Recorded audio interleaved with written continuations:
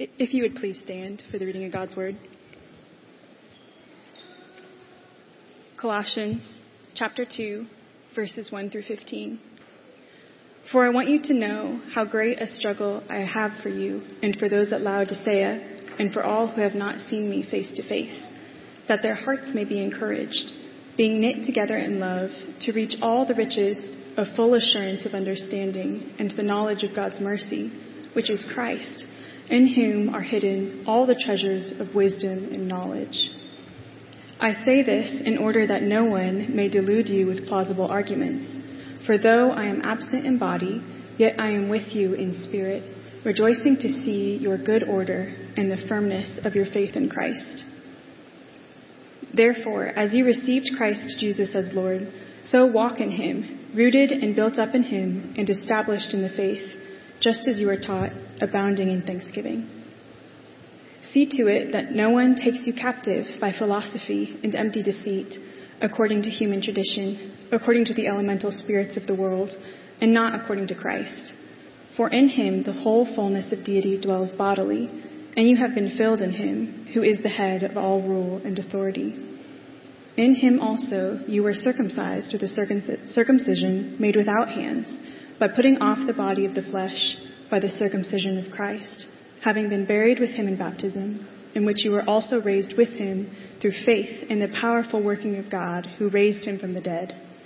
And you, who were dead in your trespasses and the uncircumcision of your flesh, God made alive together with him, having forgiven us all our trespasses, by canceling the record of debt that stood against us with its legal demands.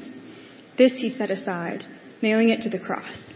He disarmed the rulers and authorities and put them to open shame by triumphing over them in him.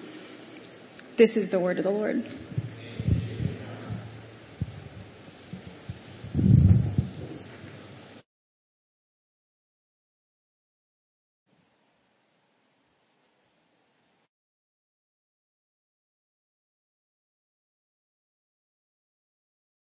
Good morning, family of God. Aren't you glad our salvation does not depend upon our service going smoothly? And our salvation does not depend upon our microphones working? Everybody say it's all about Jesus. That is the name of our sermon today, and I'm just so happy that that is true.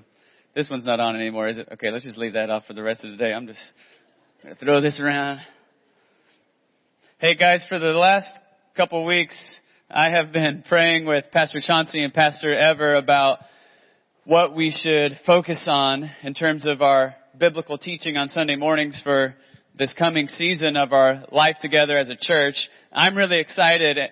In the near future, I think we're going to dive into the Gospel of Luke and spend some extended time together studying the Gospel of Luke, which is a beautiful, radical study of Jesus and of the kingdom of God. So I'm really excited about that.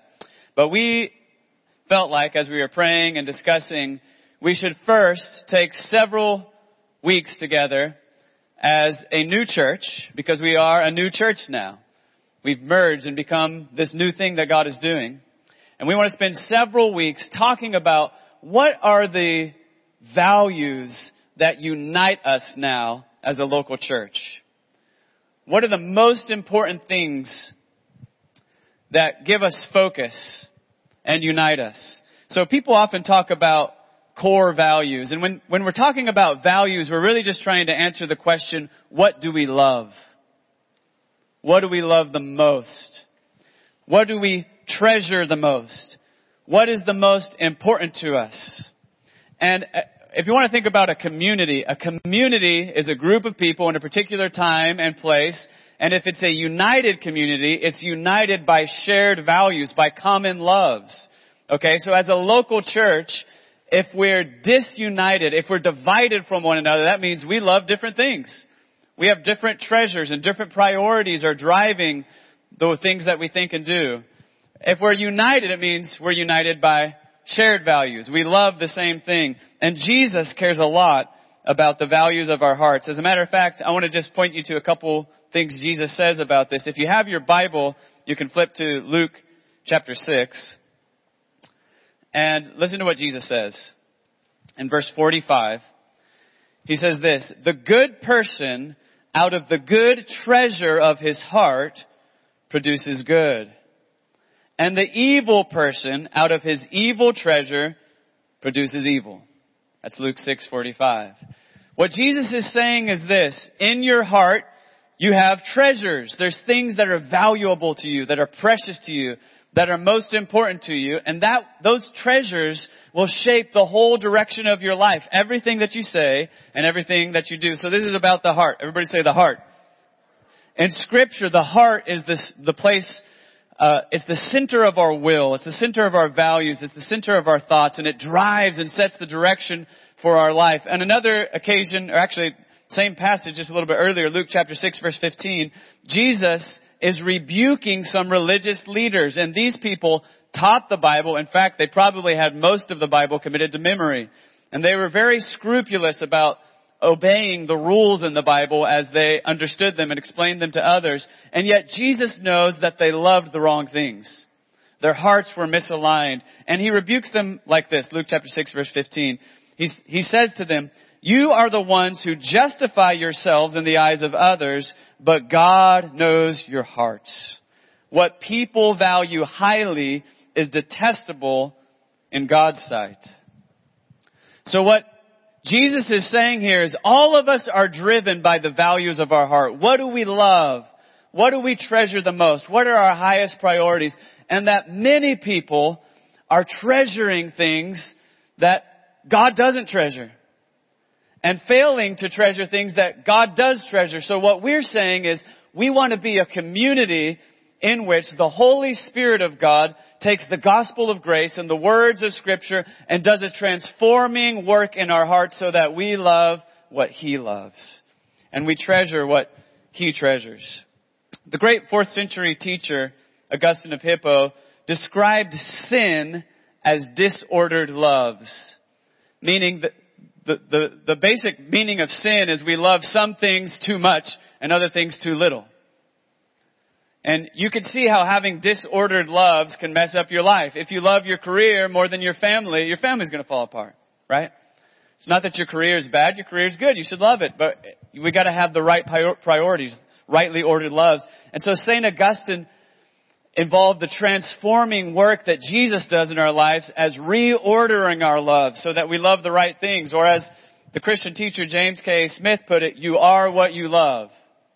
Whatever you most treasure defines who you are and what sets the direction of your life. So we're talking about values. We're talking about what do we really love as a community. And today, as we're starting out a few weeks to think about that together, we just want to be really, really clear from the very beginning that the thing that we value more than anything else is Jesus. The person of Jesus. He's the one who unites us. So everybody say, it's all about Jesus. And look briefly with me at verses 6 and 7 of our text. This sums it up. We're going to zoom back in a second and talk about this text more holistically, but I just want you to look at these verses.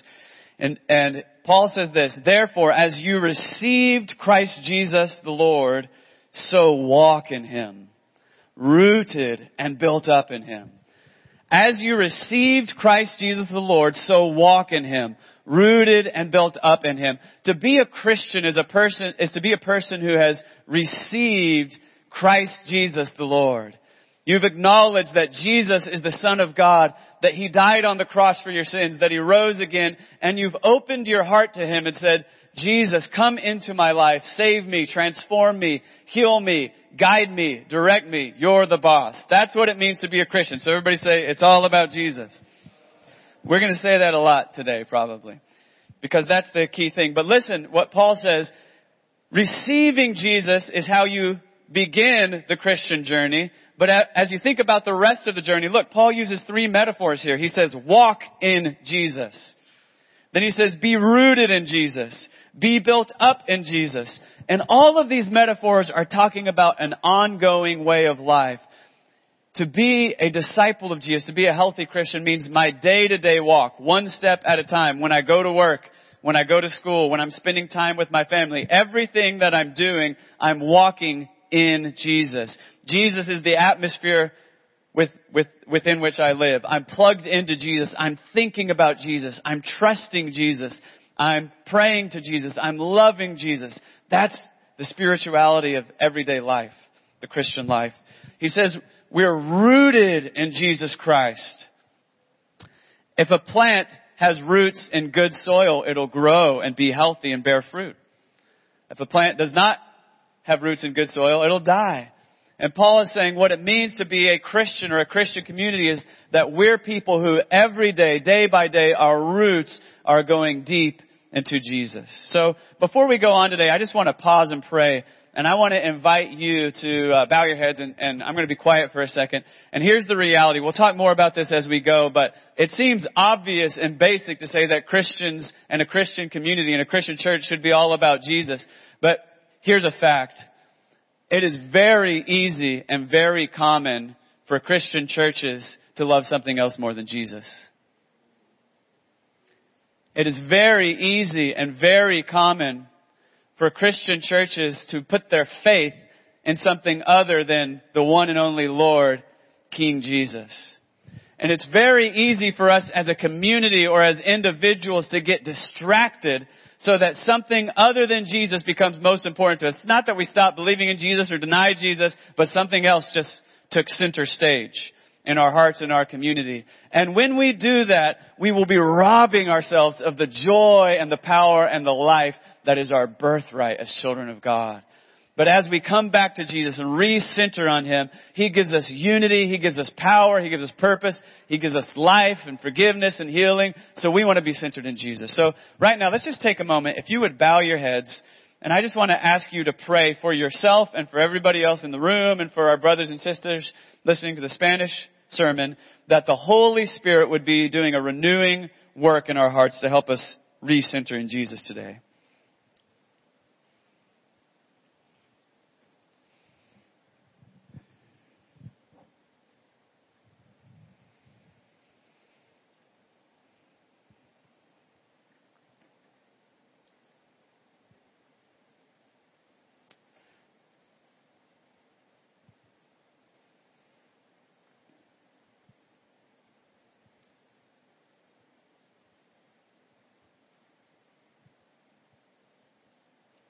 Our Father in heaven, we come to you now in the precious name of Jesus and ask for the help of your Holy Spirit.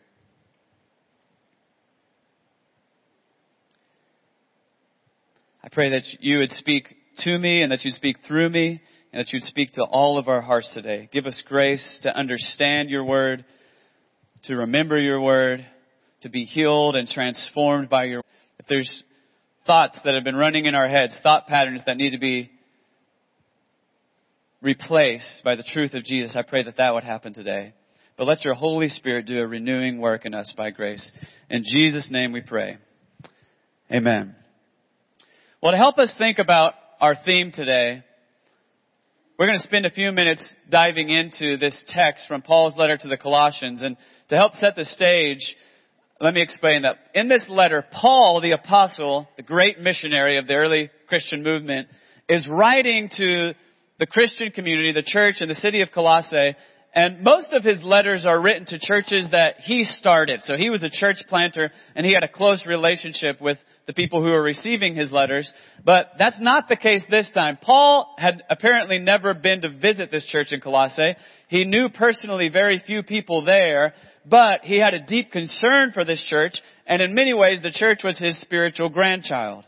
Because this church was started by a guy named Epaphras, and Epaphras was a member of Paul's missionary team. Paul was probably his spiritual mentor, and Epaphras had gone to Colossae and started this church, and then he visited the church and came back to Paul and gave a report that God is doing awesome stuff in Colossae. This church is healthy. It's growing. The gospel has taken deep roots in their hearts, and it's starting to spread out from Colossae to other parts of the Roman Empire surrounding that area. And so Paul is really encouraged, but Epaphras also shares some concerns that there are various kinds of false teachings cropping up in the city of Colossae and in this church that threaten to derail them by getting them focused on something other than Jesus. So Paul is saying to this church, it's all about Jesus. That's what the whole letter is about. It's all about Jesus. It's all about Jesus. It's all about Jesus. Paul keeps hammering on that note, which is why we keep saying it today. Everybody say it's all about Jesus. That's good. You know, when Chauncey has a baby and goes on paternity leave, you really feel his absence right here, saying amen a lot. So I need some of the rest of you guys to step up. I heard Jared from the back, but he can't carry it on his own, okay? So Kenny, I'm counting on you, brother. I know you have it in you. Chauncey has big shoes to fill, metaphorically speaking, but you got this. So, Paul is saying to this church, it's all about Jesus. And you can see this, right from the beginning of our text. Let's look again at verses 1 through 3, which I think is mostly a prayer report. Paul is telling these believers how he's been praying for them. And listen to what he says. For I want you to know how great a struggle I have for you and for those at Laodicea and for all who have not seen me face to face. Now, pause right here. He says, I want you to understand how much I'm struggling for you, how hard I'm working for you. And remember, he doesn't know these people personally. He just says they haven't seen me face to face. So what does he mean?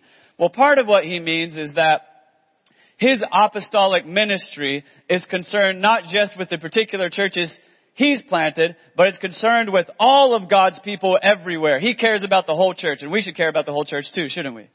And his efforts are thinking about how can I build God's universal church globally. Everywhere there's people that call on the name of Jesus, that's my family, and I care about them. But more specifically, if we keep reading the letter, it becomes clear that Paul has been struggling for them in intercessory prayer. Listen, if you've ever spent hours in intercessory prayer for somebody, you know that prayer is spiritual warfare. Prayer is hard work. To really get on your knees and to go to work crying out to God for an extended period of time for a group of people is struggle. It's effort. And Paul has been struggling for them. He's been praying for them.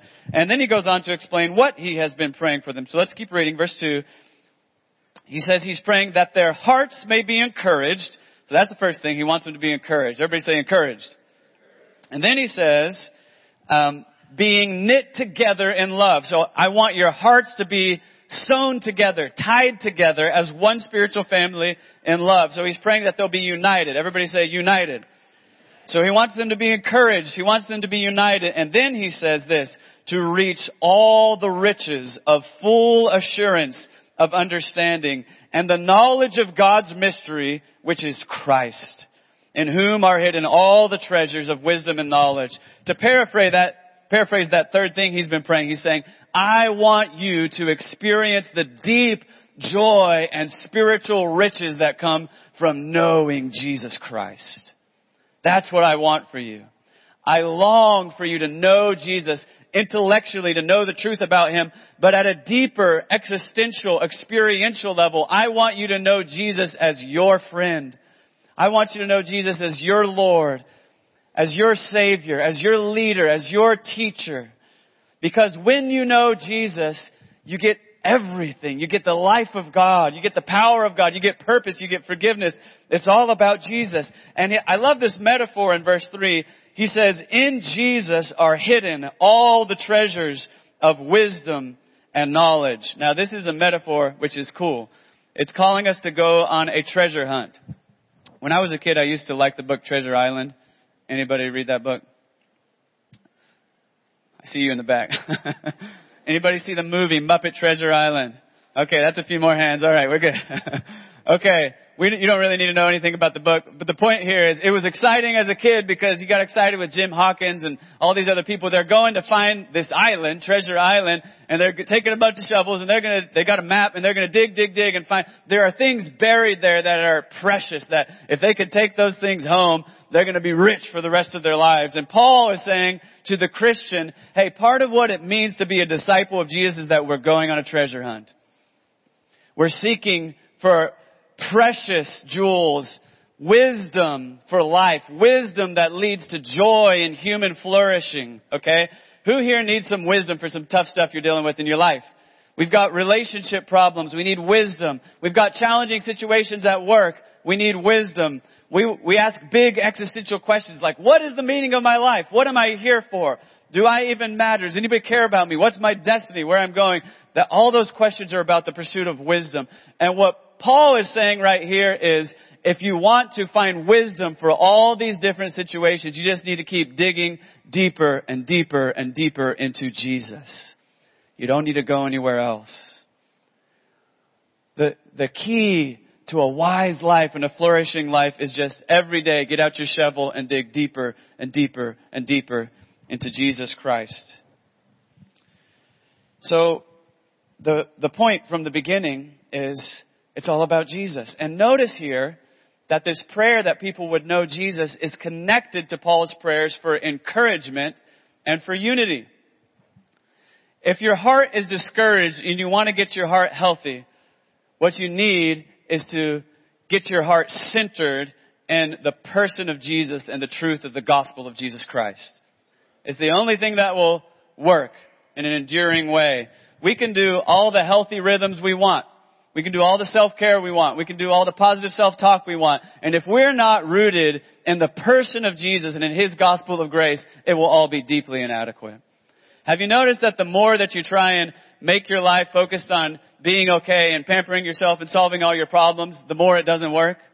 There's like this paradox. Jesus says, if you love your life, you lose it. But if you lose your life for my sake, you'll find it. The key to encouraging is to recognize that life is all about Jesus, which means it's not all about us. So everybody say, it's not about me. It's all about Jesus. And if I focus on Jesus and the fact that Jesus is God, loving me enough to come and suffer and die for me so that I can live with Him and enjoy Him forever, that's something to keep you going during hard times. And unity is also connected to this thing about knowing Jesus. Friends, here's the hard truth. If you see a church that is divided, you're seeing a church that is not all about Jesus. If you see a church where there's constant fighting and bickering and difficulty and factionalism, that means that for some or most or all the members, something other than Jesus has become most important. We could flip the script and say it this way. Wherever you find a community that trusts and loves Jesus above all else, they will be united. They might disagree about the color of the carpet and the volume of the music and whatever else. But if they're all about Jesus and they're united in that and He's the most important, they can work out their problems about the carpet, which this carpet is great. What's that, burgundy? I don't even know what to call that. But it doesn't matter because it's all about Jesus, right? So, verses 6 and 7 we've already looked at. Paul's elaborating on this point. What does it mean to be a Christian community? It means you've received Jesus. It means you're rooted in Jesus. It means you're walking in Jesus day by day. Why does Paul keep emphasizing this point so repetitively? And why do I keep emphasizing this point so repetitively today? Well, it's because Paul understands that it's very easy to get focused on something other than Jesus without noticing it. It's very easy to be taken captive and deluded. Let me show you 2 verses where he talks about this. Verse 4 says, I say this in order that no one may delude you with plausible arguments. What does plausible arguments mean? It means teaching that sounds right, sounds very convincing, but is wrong. Okay? Even in your church, Paul says, it's possible to get together and read the Bible and talk about it and be getting off center, becoming deluded, your community is rooted in something that's not real and life-giving because you've lost focus on Jesus. It's all about Jesus.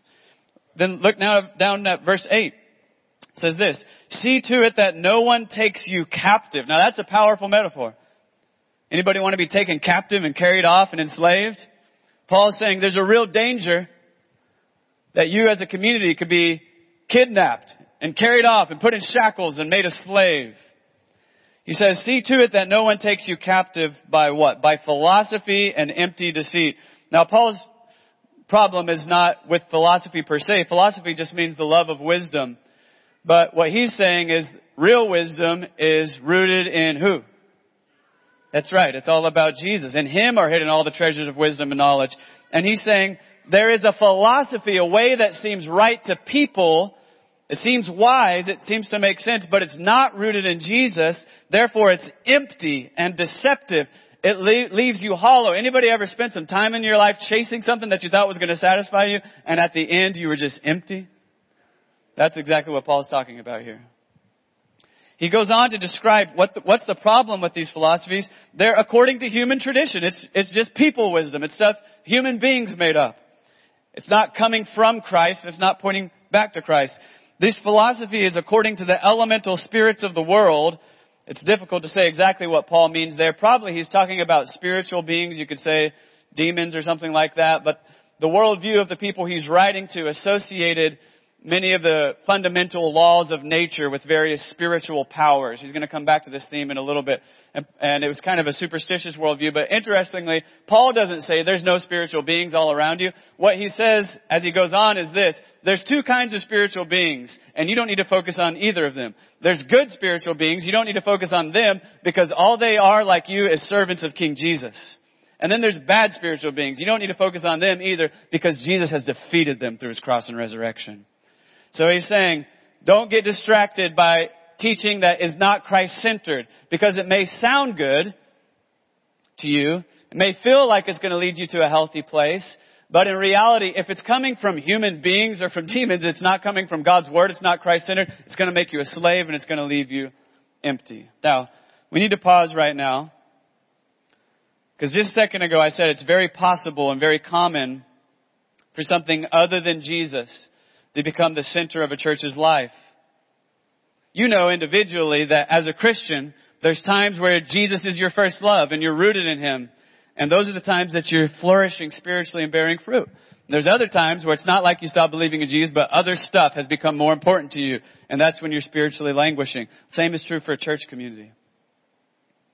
What would be some examples for a church community? What could become more important to us than Jesus? Well, I've got a list. You can make your own list. You can add to my list.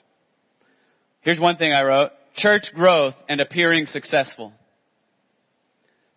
There's a lot of congregations who fall into this trap. It's easy for any of us that are church leaders to fall into this trap. We want to make more disciples of Jesus. Don't you want to make more disciples of Jesus? You want to see the gospel spread throughout our community and more people coming to know the Lord and worshiping God together? Of course we want that. But it's easy to get focused on, hey, we've got to get more and more people in here.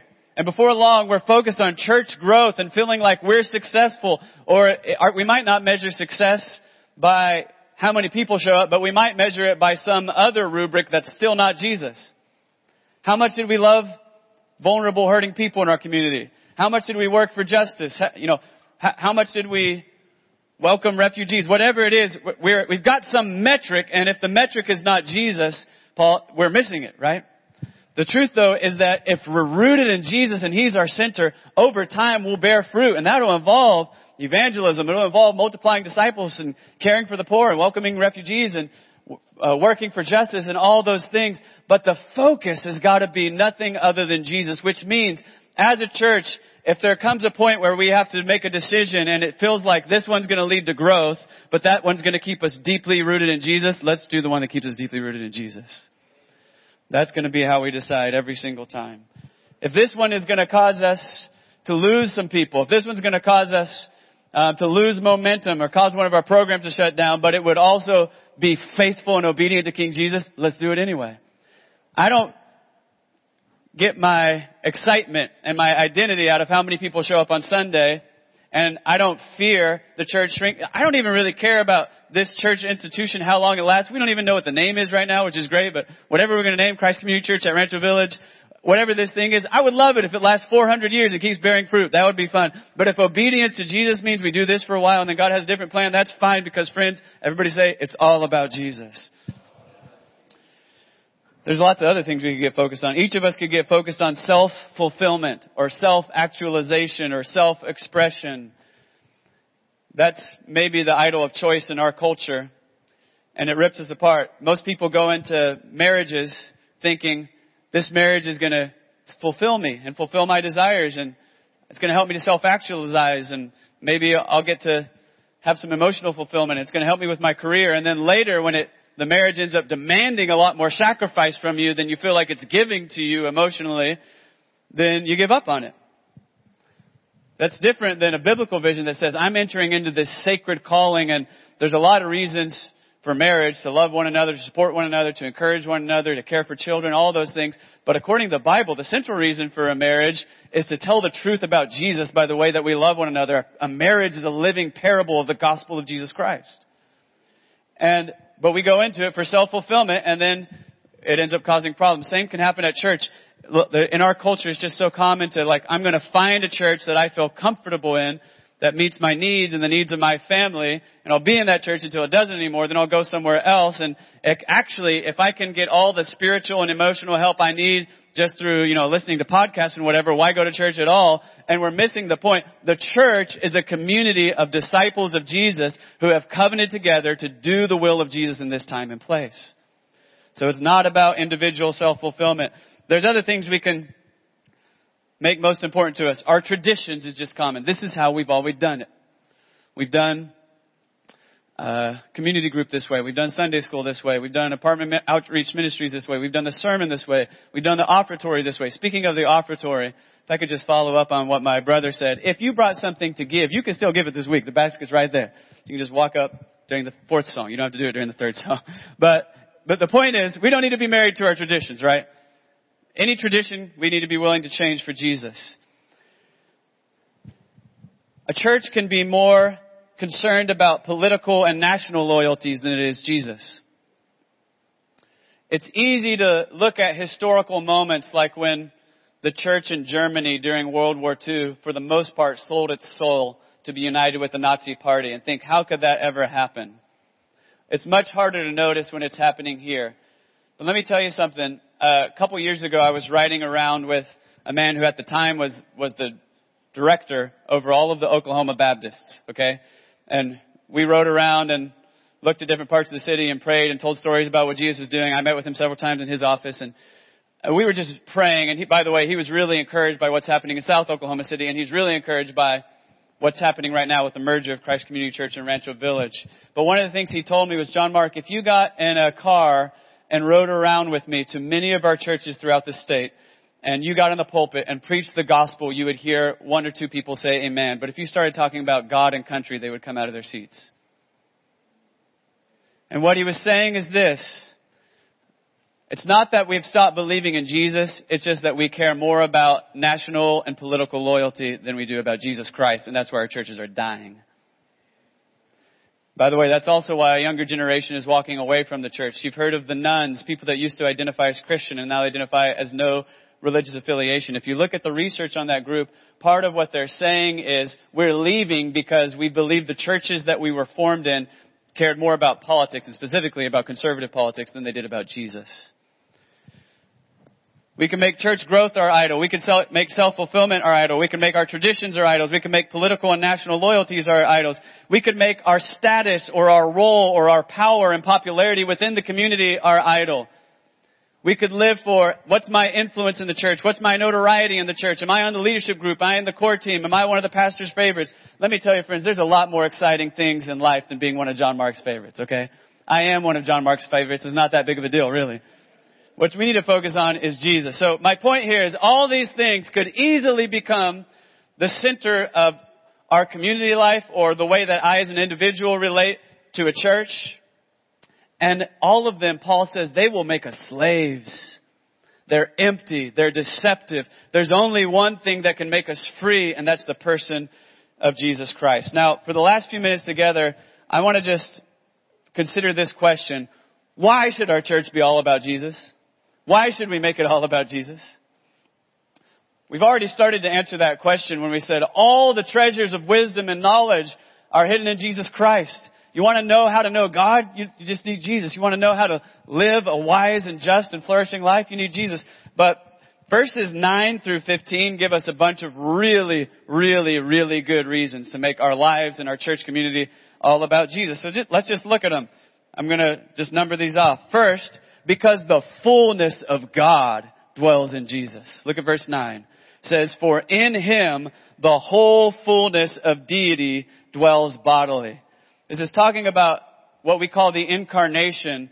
The God who created the universe has entered into human history in a new way in the person of Jesus Christ. That's what we celebrate at Christmas. So that when we read the stories about Jesus healing blind people and healing leopards and hugging children and forgiving women who were caught in adultery and all of the precious things that Jesus does, flipping tables in the temple and welcoming immigrants and welcoming Samaritans and all the radical teaching, what we're seeing is God.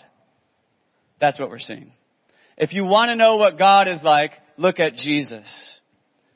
If you want to have a deep personal relationship with God and know His heart, look at Jesus. That's what Paul is saying. In Him, all the fullness of God dwells bodily. Here's a second reason. He says, we have been filled in Him. If we're Christians, look at verse 10.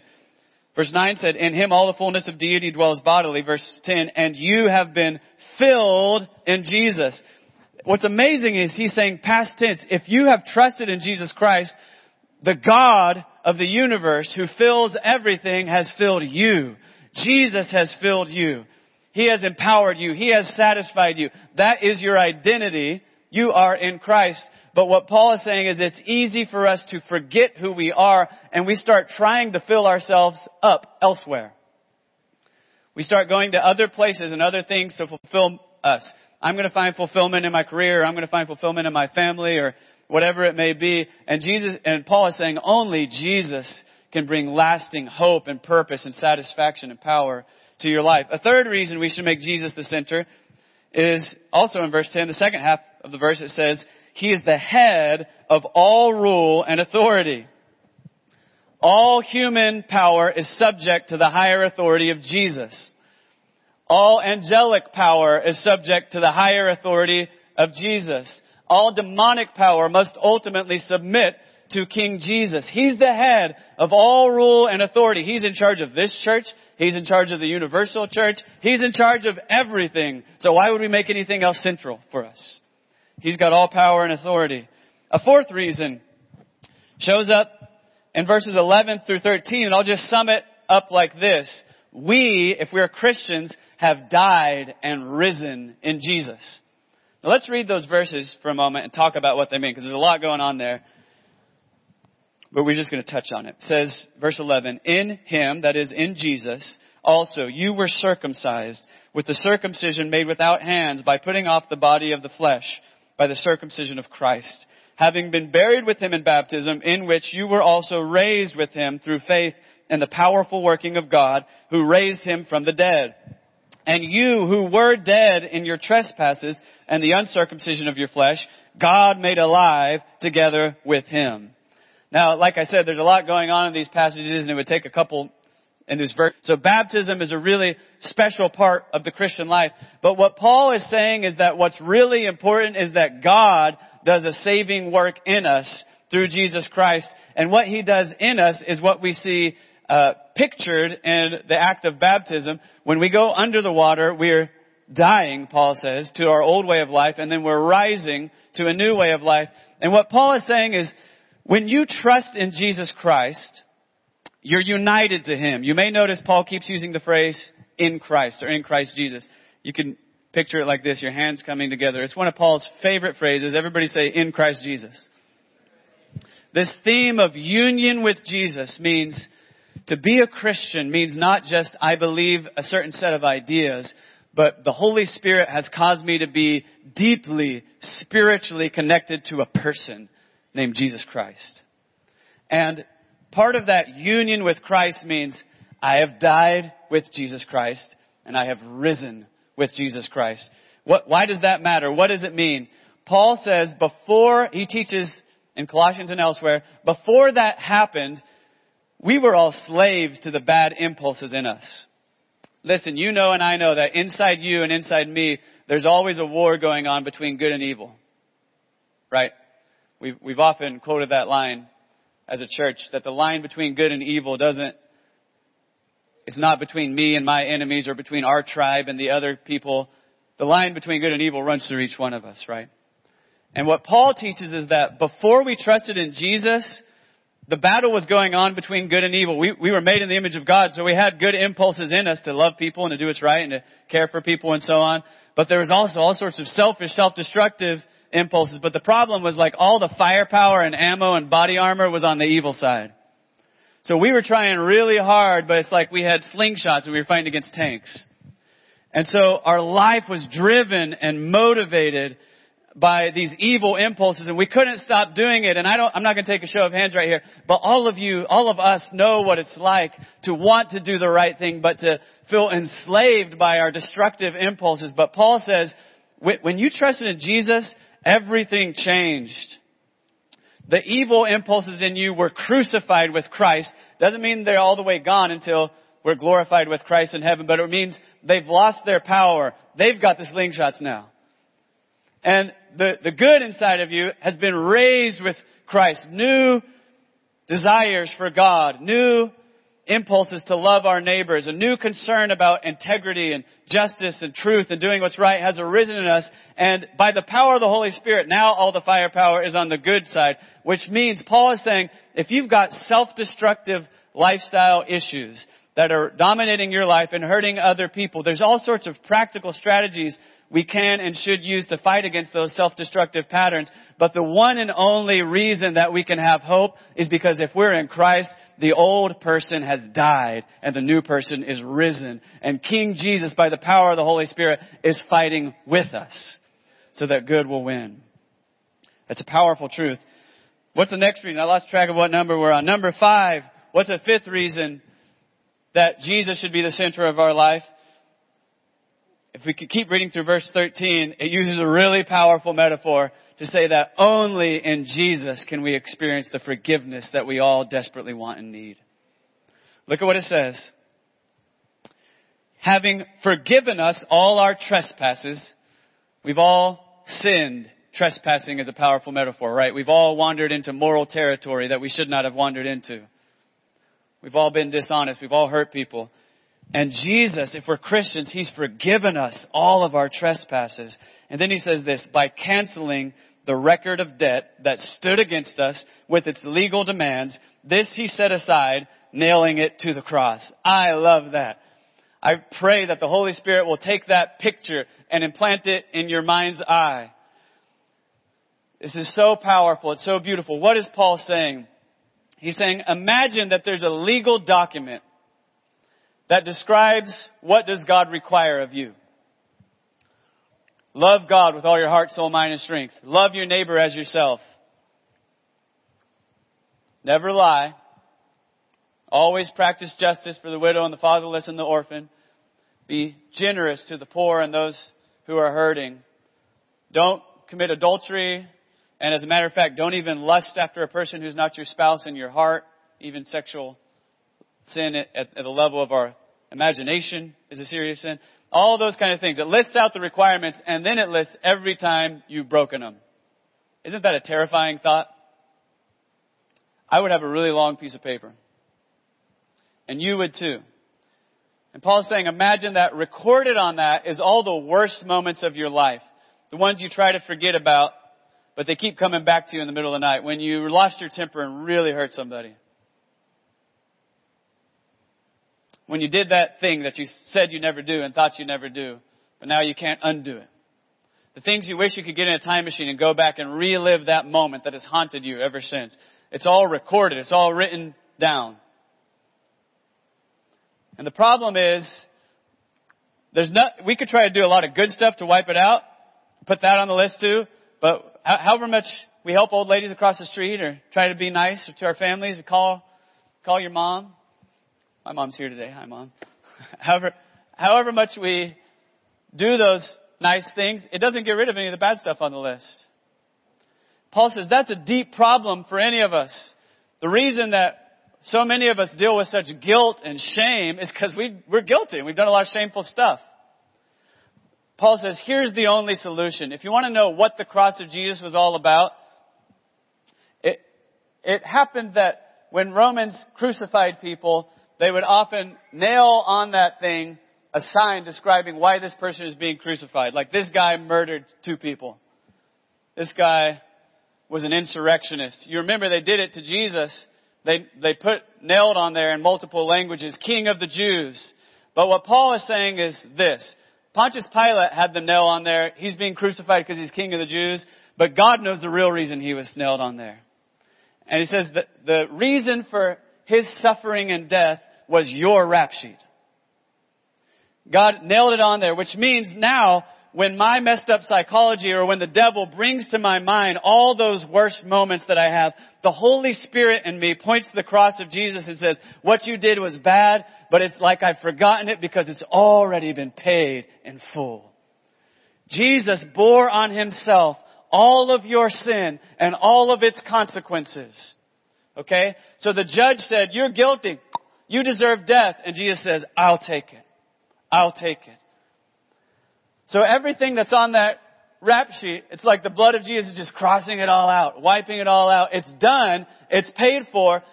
We don't have to try and convince ourselves that we're not that bad anymore. Have you ever noticed that sometimes you do something really bad and you go talk to your friend about it and they say, it's all right, you're not that bad, you're just human, and it makes you feel good for a second, but then later that night you don't feel good anymore because you're like, actually, it was pretty bad.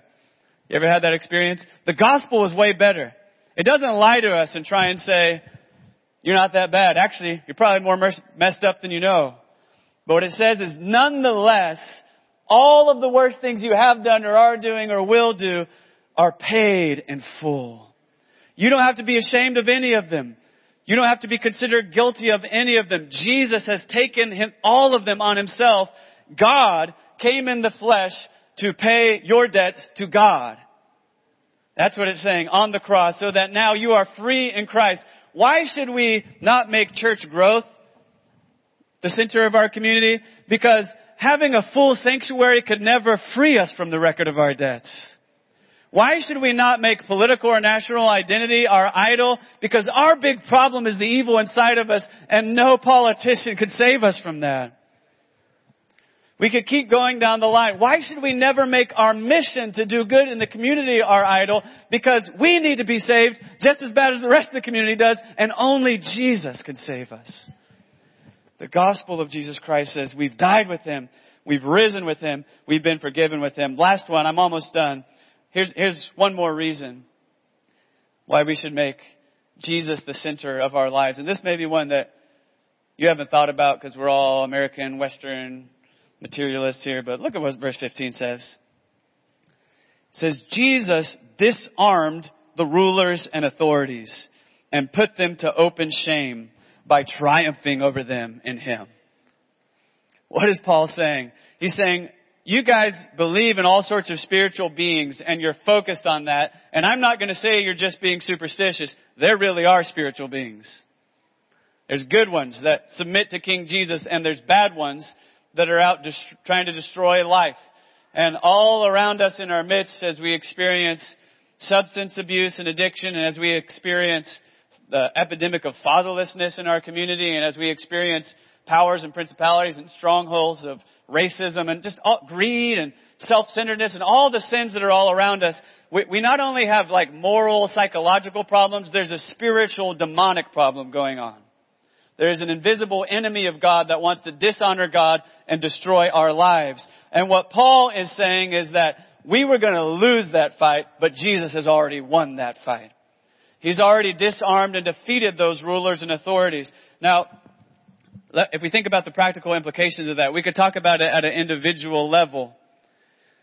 If there's some besetting sin that you're struggling with and dealing with, not only have you died with Christ and risen with Christ, but now, if you're submitted to Jesus and you're praying and you're walking in community and in his word, the spiritual forces of evil that used to keep you enslaved cannot enslave you anymore. Just bring the thing into the light and God will help you. But we can also talk about it at a wider level as far as the work we're doing in the community. As a church, we're at work all the time sharing the gospel in the neighborhood. We're at work tutoring kids to try and address the education inequities in our community. We're at work making disciples. We're at work advocating for immigrants and refugees. This is stuff we do together all the time. Some of you are really passionate about issues of justice that affect people. Some of you are really passionate about issues of poverty and mass incarceration and the racial inequity that still infects our criminal justice system and all these different issues. And you should be passionate about them. But what I want you to understand is, as you're looking at those things, it's not just happening. The stuff you're seeing is not just happening at the level of individual moral choices or even social structures. There is an invisible spiritual war.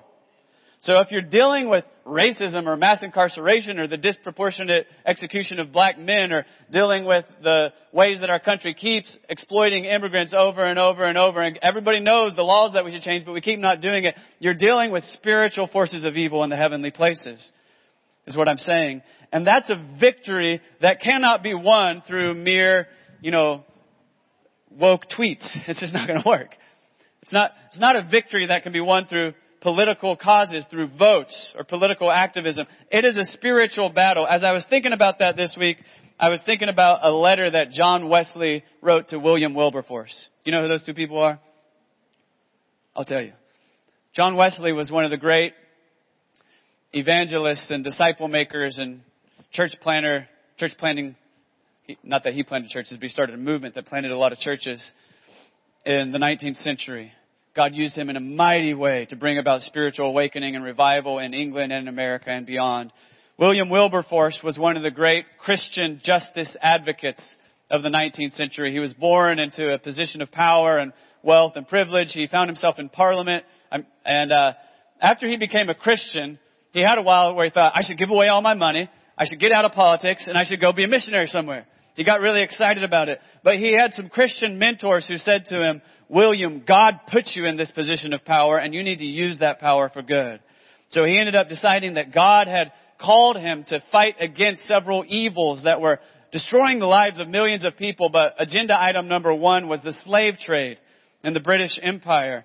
And if you think about the bitter history of racial injustice and slavery in America and all that caused it, William Wilberforce decided this is one of the most evil, destructive things in the world, and God put me in this position of power to stop it. Now, I'm telling you all that story because I want you to hear what John Wesley wrote to William Wilberforce in 1791. Did I say 19th century? 18th century. He wrote this. He wrote a letter, and Wesley said this to Wilberforce: unless God has raised you up for this very thing, meaning to put an end to the slave trade, you will be worn out by the opposition of men and devils. You hear that? John Wesley is saying, William Wilberforce, your effort to end the slave trade is a spiritual battle. And if you're fighting with merely human power, then human beings and demons are going to chew you up and spit you out. But then he went on to say this: but if God be for you, who can be against you? Are all of them together stronger than God? Oh, be not weary of well-doing. Go on in the name of God and in the power of His might, till even American slavery, the vilest that ever saw the sun, shall vanish away before it. And William Wilberforce gave the rest of his life to praying and working for that goal, and he achieved it by God's grace. But what I'm trying to say to you is it's a spiritual battle. And if we are fighting at a merely human level of what's visible, we're going to lose. But the reason that we have Jesus at the center of our community, one of the reasons here is the only way to win the spiritual battle is if King Jesus is fighting our battles for us. He's the only one that can win. Now, I want to invite you one more time to bow your head and pray with me. And as you bow your head, I just want you to think about this question. If Jesus is so great, why would we want to make anything else the center of our life? Why would we want to make anything else the center of our community? And I just want to ask you to take a second to pray. Worship team can go ahead and come up. We're going to sing one more song to worship Jesus in a moment. But I want to invite you to take a moment and just pray and ask the Holy Spirit to show you if there's any area of your life where you've allowed something other than Jesus to become most important. We all get into those moments of spiritual drift where something else takes center stage. Just ask the Holy Spirit to show those things to you. And when He does, just offer them to God and say, Lord, I'm giving this to you. I don't want any idols in my life. I want Jesus to be at the center. I'm trusting in Jesus Christ alone as my Savior, my Lord, my King, my teacher, and my friend.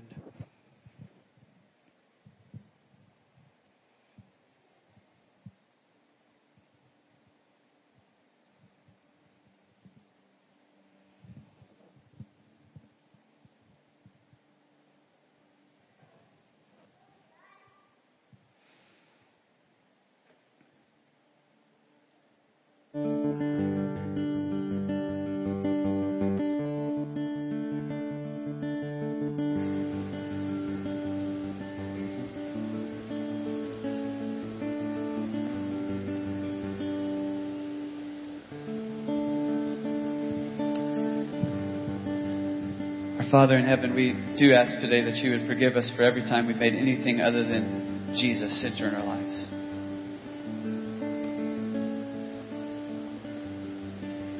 And as a church, Lord, the cry of our heart is, we trust Jesus. We love Jesus. Jesus is King. He's our Savior. He's our friend. And we don't want anything other than Jesus to be at the center. So help us now and in all the weeks and months and years and decades to come to be a Christ-centered people. And even now as we begin to sing to you, Lord, I just pray that you would bring freedom. We just heard that any way of life that's rooted in anything other than Jesus brings captivity. But we know the flip side is true. If we trust in Jesus, the Spirit of the Lord sets us free. So as we sing songs of praise to Jesus right now, I pray that you'd be bringing new freedom to us in our hearts as individuals and new freedom and power to us as a community. In Christ's precious name we pray.